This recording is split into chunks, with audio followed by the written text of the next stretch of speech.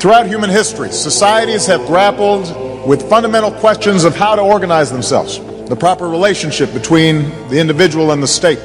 Whether we believe in our capacity for self-government or whether we confess that a little intellectual elite can plan our lives for us better than we can plan them ourselves. This alternative vision argues that ordinary men and women are too small-minded to govern their own affairs, that order and progress can only come when individuals surrender their rights to an all-powerful sovereign. Now we can see a new world coming into view, a world in which there is a very real prospect of a new world order. The international order that we have worked for generations to build. And today that new world is struggling to be born, the dream of a new world order. Welcome to the show. Would you like to hear a podcast? Hello and welcome to another episode of Our Foundations. My name is Joshua, I am your host, and today's episode will get us into the topic of education. We'll start off in the Middle Ages and go from there, and probably wrap things up just between two episodes, this one and the next, is my guess at least, and then we move on to either economics or theology. I'm not sure which one yet.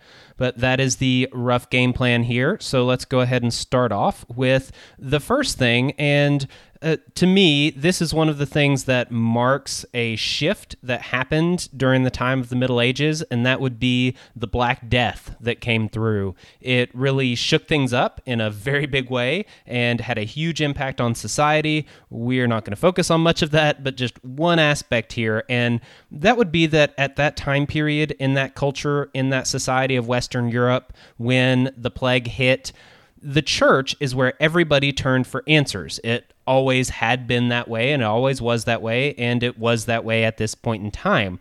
And so, when the plague came through, people looked to the church for what to do, or why this was happening, or why it was affecting this person and not that person. How do we stop this from spreading? How do I stop from catching it myself? These types of questions, very obvious questions. But unfortunately, the church didn't really have answers for this. They did have some answers, but none of them really seemed to pan out. None of them really seemed to work. And worse than that, even priests were coming down with the sickness. Even people that were going into the churches would catch it. And so it didn't seem like the church really had the answers or the power or the authority in the mind of the commoners to deal with this pandemic that was spreading through society.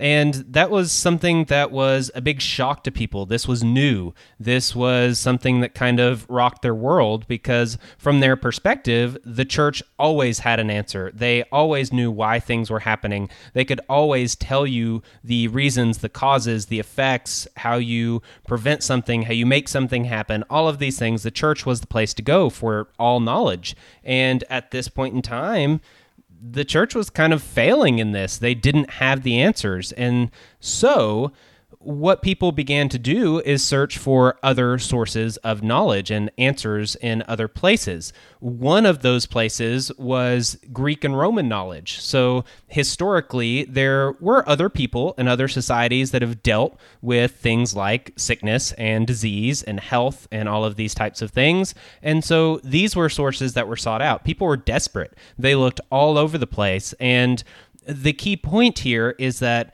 the church, which was the bedrock of society in that time period, was not providing satisfaction in this area. That is the key. And so with that, it's almost like there were some cracks in the system that were starting to appear. This is way before the Reformation took place, but again, you can see kind of some cracks that were there, that were obvious. There were issues that were starting to pop up here and there, but they were pretty big issues. You can't just look past that. If the church has all the answers and they don't have an answer to the biggest thing to happen in all of modern history for you at that time period, then that's a pretty big deal. Another issue that was happening around this time and the time thereafter was that people were noticing some corruption in the church as well. And we've definitely touched on this in regards to the Reformation, but this was happening long before that. I have mentioned before that when the Roman Empire fell, the church already had a system in place. They had a hierarchy, they had land, they had wealth, they had the trust of the people. And so as people turned from this formal Roman government that was the end-all be-all of society, the church was the one that stepped up and filled a lot of the gaps that were existing in society at the time. And with this, the church started to be more and more wealthy, to gain more and more lands, to have more and more influence in society. And as you see the pattern throughout all of history, when things like this happen and you see a concentration of power, concentration of wealth, centralization, these types of things, corruption inevitably starts to sink in. And that did happen within the church with the priests, with the bishops. It even went to the level of the popes. And this was something that the commoners could start to see very early on. Again, there were cracks in the system. They might notice some things about even just their local parish leader, or they may hear some unsavory rumors about the Pope, things like this. And so again, there's these cracks in the system. The people of the Middle Ages largely could read, at least a lot more than you would think. There was literacy there. People could read things, and they needed to for things like prayer books that were very important, or even just household management. You would have to have a basic level of reading to be able to do that pretty well. And so reading itself was something that wasn't exclusive only to the top tier of society. There were plenty of commoners that could read, but not nearly as many could write. And in addition to this, their scope of knowledge was also very limited. So while they may be able to read words and do some basic reading and have some basic things, like prayer books is a very common example, they did not have a library full of books of philosophy or economics or complicated math or anything like that. Their scope of knowledge was very small. Their reading proficiency was likely very small, and most of them could probably not write themselves. So if we look back to the Trivium, the idea of grammar, logic, rhetoric, they had the grammar down as far as knowledge is concerned, and even as far as literacy is concerned, and they might have a little bit of the logic in some areas, but definitely not getting into the rhetoric category of really being able to apply that information and that knowledge and put it to good use, put all the pieces together. They just didn't have the information. They didn't have access to it. So this was a bit of an issue because even though many could get some information, they couldn't necessarily get anything to the degree that occurred when we had the printing press come out many years down the road. If we overlap these things onto the modern parallels I'm making, this is the time period of the Middle Ages, which took place, obviously, before the Reformation time period. I am comparing our current time period to the Reformation. And so if we're talking about prior to that, then the modern parallel would be prior as well. It would be modern historical events that happened that would line up with these things. And I've mentioned this example multiple times in the past, but the anti-establishment movements of the 60s and the 70s are very similar to these aspects that I've mentioned here. There were definitely cracks in the system that were revealed in the 60s and 70s when people could see that there was definitely corruption within the state. Many knew that there were lies that were being told, that politicians were not necessarily looking out for their best interest, lots of things of this nature, but they did have limited information. Again, they had a limited scope of knowledge. It's not like today where you have the internet and you have access to just about anything and everything you would ever want to get your hands on. Even if a document was declassified in the 60s, it still would have been kind of hard to get your hands on it and read it and assess it and study it and then get that information out there to a lot of people. Whereas today, you can just do a quick search on Google, pull it up, read the source document itself, and post it on Facebook, and 1,000 people see it. Like, that's not all that hard to do nowadays, but that would have been very hard to do back in that time period. And the same would be true during the Middle Ages. If someone knew somehow they walked in on the Pope doing something unsavory and they knew it, they had this information that the Pope was corrupt and had engaged in this specific act, well, it would be difficult to get that out there to everyone and to have concrete evidence. You probably wouldn't be believed. And even if you were believed, it would probably just be by the people you knew very well, and they might consider you an honest person, trustworthy. They knew you had gone to a certain place and the Pope was there, so they might believe your story. But again, it doesn't get out there nearly as much as when you could write a pamphlet and it got printed off on these printing presses and passed from town to town. Again, huge difference there. And right now, during the Middle Ages, as well as during the 60s and 70s, it is more of this concept of cracks in the system that are starting to appear. These ideas, these movements, these questions, they're not brand new to our time, nor were they brand new to the Reformation time period. You could see the trends starting to build, and you saw small pieces of this taking place. But again, the rest of the pieces weren't fitting in quite yet. The time had not come for all of these things to mesh together in order to form the major movement that was the Reformation. But time would come for all that. Now, the next thing I want to get into with education is some of the shifts that were going on with the merchant class and the knights of that time period. So within the hierarchy, you did have local knights, and they often didn't have anything special with their birth or their rank. Usually, they were a servant to a local lord who owned land, and in exchange for military service and their expertise, the lord would grant them a relatively small property, and so they could manage and farm that property. They would have serfs under them. This is in the feudal system here, and that's how the knights would operate. And so when the lord went to battle with another lord or with a king or united under a king, they would call on all their knights, and all their knights would come to their aid. If the lord needed help or needed a bodyguard for something, the knights were there to be of assistance to them. That was the role that they played in exchange for being able to work a certain area of land. And so what happened is that as technology and fighting changed, when you had things like the crossbow, for example, or other things that made the role of a knight in a battle a little less crucial, the role of knights did start to change. They had started to become more in line with the idea of a noble class, of the nobility, because they were landed. They did have this land that they worked. They had serfs under them. They had this position of authority. They were looked upon largely by society as being very reputable. And so with this, their roles did start to change from being strictly a fighting class of warriors with just some land as a reward and payment for their services to actually being a ruling class that had peasants underneath them that did do some fighting, but ruling became more of a priority of their role. That was more of a main role to them than fighting, whereas before, fighting was their main role and ruling over their small fiefdom was kind of just a minor deal that came with the territory of pledging yourself to a lord to fight for him. And so with this, knights realized that they needed to fulfill these duties of ruling, and the better that they could rule, the more wealth they could secure and the more power they could secure, and they could secure a family dynasty as well and pass these things along to their children.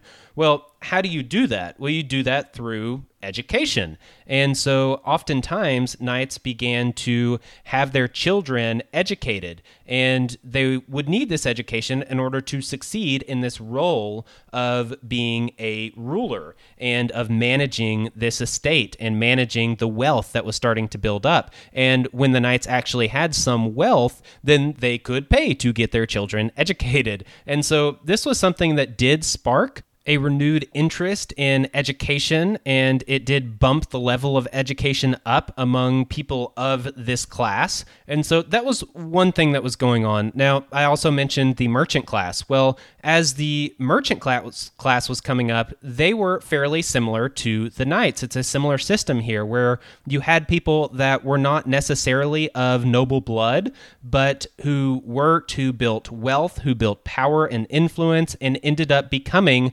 something akin to an elite class, a ruling class, a wealthy class. And so even though they weren't technically nobility, they began to get into that role in society. And it should be probably pretty obvious here that what do you need as a merchant to be very successful? Well, obviously, you do need education. You have a need for writing, for reading, for accounting, for rhetoric. You needed this better education, and if you got a better education, you got a better job, and you were able to make more money, to build your wealth, to extend your family dynasty. A lot of similar aspects as this evolution of the role of knights in society.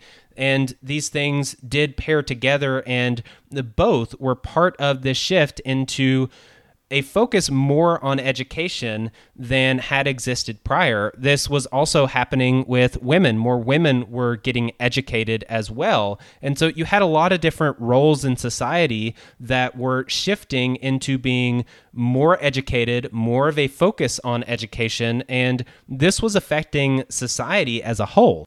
Factors like these did influence society as you got into the time periods of the Renaissance. And there were multiple Renaissances that happened. You had the Carolingian Renaissance in the 8th and 9th century, the Ottonian Renaissance of the 10th century, and then the commonly known Italian Renaissance is kind of the peak of this in the 15th and 16th century. That's what most people think of when they think of the Renaissance. And if I say that word, that's usually what I'm talking about here. But you can't really have a Renaissance in thought without people being primed for education, for thinking, for reading, for things like this. And there are different aspects that were happening in society, different shifts that were happening that did prime people for these types of things, such as the shifts of the roles of the people in society, as I mentioned earlier. I had mentioned Greek and Roman knowledge as one of the sources that people went to during the time of the Black Death. Well, this also made a renaissance in the Renaissance where people went back to Greek and Roman knowledge, Greek and Roman things in general. It was like anything old was cool. And so Greek and Roman architecture and philosophy and political thought, all kinds of things were starting to flood back in. There were different events that happened that would bring a lot of this knowledge back into areas that hadn't had it for a long time, such as when Constantinople was sacked and a lot of these books of philosophy, like ancient Greek philosophy that no one had really read in Western Europe that was alive at the time, all of a sudden they started flooding in, and it really started to change how people viewed things. It started to get incorporated into the theology of the time, and there were times when people were incorporating Plato into the theology of interpreting the Bible and incorporating Aristotle and thinkers like this of the past when these great books came into society that really did impact people. They read these thoughts, these ideas, these concepts that they hadn't been exposed to before. And again, they had been primed into being more educated, more literate, more interested in these types of thoughts and concepts. And these are the things that sparked a renaissance within a society. Now, to switch back over to the modern parallel, if we go back to the merchant class and to the knights and these people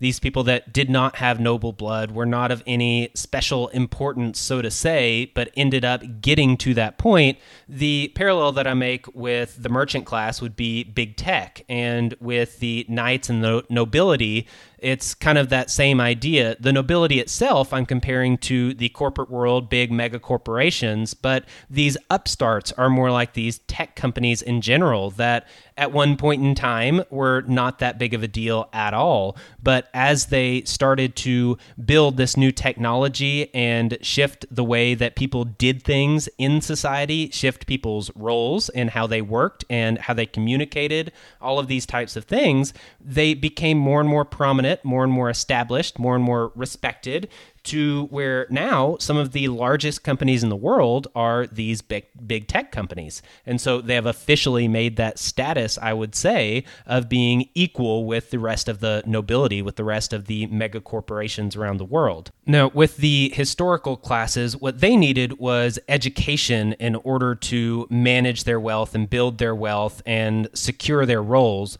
What tech companies needed was not necessarily education, although they did need experience and skill when it came to the technical fields, such as coding and building computers and things like this. But what these tech companies needed more than anything else, the knowledge that they really needed, was just knowledge in general. It was data. It was information. They still thrive off of data. That is the currency of the internet. And as these tech companies started to get more and more data, they could incorporate that data into the projects, the businesses, the technology they produced, and they could build their wealth. They could build their power. They could solidify their position, and that was the way to do it. Now, some of the other needs that these companies had and some of the strategies that they used were things like propaganda and controlling the narrative and gaining political connections, things like this. And in order to do these things well, they needed more data, they needed more information, and that is what they thrived on. Well, one way of getting these things is to incorporate it into your business model. And I've talked about business models and collecting data and all that kind of stuff before, so I won't get into that again. But one of the other ways is something I've also mentioned before, but that would be to buy companies and use the data and the customer base of those companies you bought out. And then you can build your empire, build your influence and your scope as a company that way by just buying out your competitors that are these smaller upstarts. So when you have an entrepreneur who comes out with this great idea, launches a product, it's a big hit, and then they get scooped up by Google or Amazon or Apple or somebody like that. Facebook buying up Oculus might be a good example of that.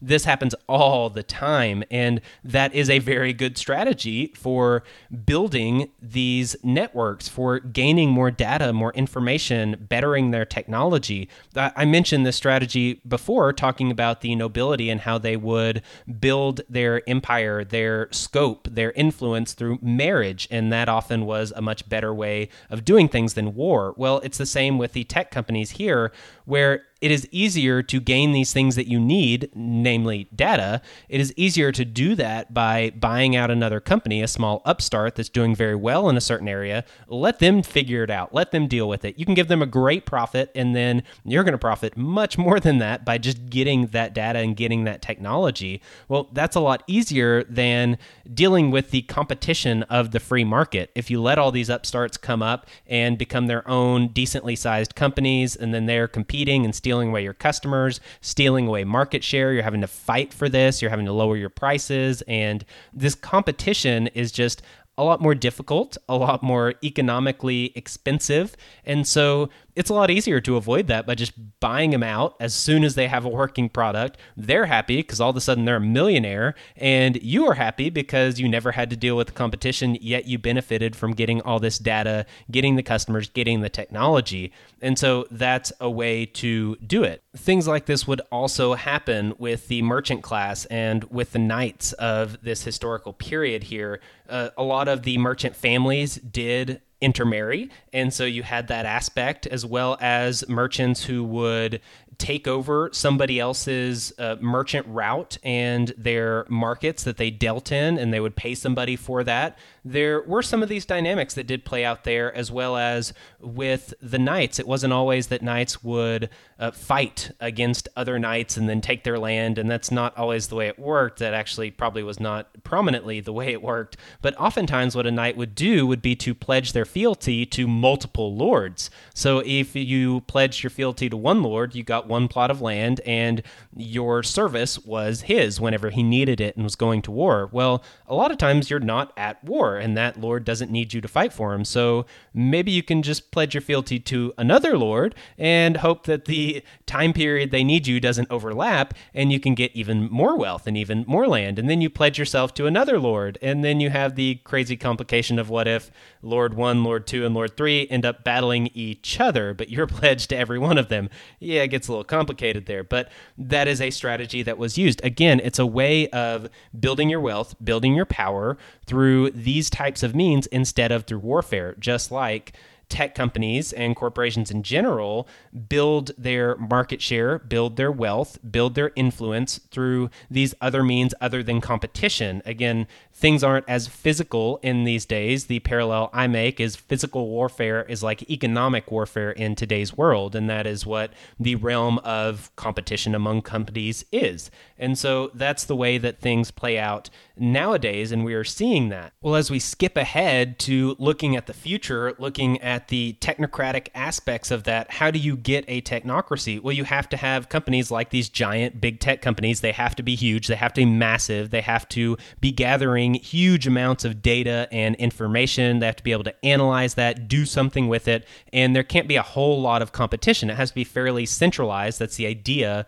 of a technocracy. You might have a few different companies at the top, but in general, all of this is highly centralized, and all this data is gathered together, analyzed, processed together in order to make the quote, best decisions for society. That's what's needed. And it was the same way with how do you get to building a nation state? Well, it was the same way with these other groups. With the classes that existed, the ruling elite classes, they had to solidify, they had to consolidate. You had to get the merchants, the knights, the lords, the kings, all these different people. You couldn't have all this competition and warfare among all these different groups. They had to come together, and that ended up being what happened, is that they all solidified into this one entity, this nation state, where you had a monarch you usually had a king, and then this big bureaucracy under the king, and people that had, in a sense, government contracts to do things for the king, and it was all centralized in this one entity, the nation state.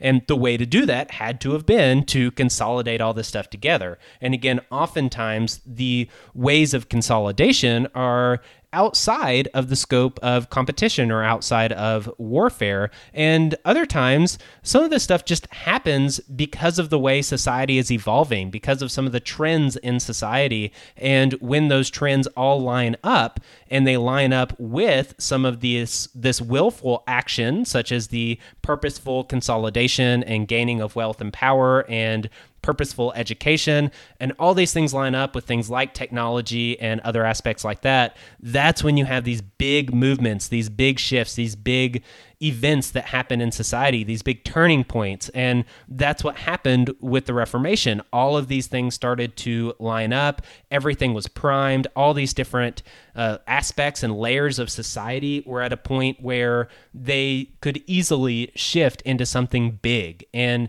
that's where we are today as well, where we have all of these different things lining up, from economic issues to the structure of mega corporations to the position of nation states and the divisiveness of politics in general, the technology that we have access to today. Just all of these different things are lining up. And again, this is a turning point. Something is happening, and maybe with COVID, especially COVID-19 hits and you have this big pandemic worldwide, that might actually accelerate things even more and push that shift to happen in a quicker way than it otherwise might not have. And that's the same with the Reformation. During any of these turning points in history, you have multiple big events that are happening. You have the Reformation, you have the 30 Years' War, you have the Inquisitions that were going on. You had lots of big things that were happening. The same could be said of earlier American history, not super early, but more modern history, when you think of something like World War II and the Great Depression and things like this that were happening kind of back to back, were these huge events. You had World War I, you had Great Depression, you had World War II, you had all these big things that were happening, and those were turning points in society. The Civil War might be another example, and there were lots of things coinciding with that. This is the way things happen in society. These are the cycles and patterns that happen throughout history. And so hopefully by highlighting this specific example of the Reformation, the Middle Ages, this time period, we can pick some of these things. Hopefully some of these stand out to you. You start to recognize some of these things and the shifts that are happening today, recognize the potential of some of the positions that are in effect, maybe ones that I'm not even recognizing myself. And this can put us in a position to be able to benefit from these things, to be able to protect ourselves from some of the possible ways that this plays out. For example, I had been doing research on all of this for the past year, 2 years, whatever, way before coronavirus hit, and I had decided to shift a lot of my investments into gold and crypto. And in doing so, I benefited very greatly, especially when markets started to go down and volatility started to go up and all of these things. I personally benefited from having this knowledge and information and putting some of these pieces together and being able to see how they connect. That was a benefit for me and my family, and I was able to protect us from loss, from financial loss that would have occurred otherwise. And so there are practical reasons why things like this can be beneficial to us. But with that, I am going to stop this episode here and pick up next time with another episode roughly related to education. And we'll get into things like the Reformation and historiography and scholasticism versus humanism, religious institutions and their role that they played, what education was in that period, how did people think of education, what was its purpose in different ways and for different groups. We'll talk about those types of things next time. I will remind you now as well that I am ordering another batch of Our Foundation's t-shirts. So if you want one, they are free. You just have to send me an email and let me know what you want. Give me an address to send it to, give me a size, you can look at some of the patterns and colors and things that I have created. Those are rough drafts pretty much, so if you want something special, let me know. I might be able to do it. I did post a page on the website, and that would be at ourfoundations.podbean.com, and there I have a separate page to the drop-down menu, and I think it's just labeled as t-shirts, and I have some pictures of some of the t-shirts that I created there, and so you can look at them and see what you like, what you don't like. Send me an email, let me know if you want one, and I will add you to the order in whatever way I can reasonably do. So please do that. If you're interested, I will be ordering those sometime in the pretty near future, so you don't have all that much longer to place your order for that. But other than that, I just want to say thank you. Thank you for listening. Thank you to the patrons who are still supporting. I greatly appreciate that. Thank you for any reviews and ratings that you guys have left. I haven't seen any new reviews specifically recently, but I'll have to check on that. And if there are any, I will give you a shout out. And thank you for the people following on Twitter as well. There are a few people that have been retweeting my episode announcements and engaging on Twitter as well, so thank you for that. That definitely gives us a little more exposure, which is good. I think this information is important for people to go back and learn from and be able to apply to their own situation. So thank you. I really do appreciate that. I hope that you are enjoying this series and come back next time for the next episode. I'm out. Peace. This has been another episode of Our Foundation's podcast. Thank you for listening. Goodbye. Yeah, thank you. Goodbye.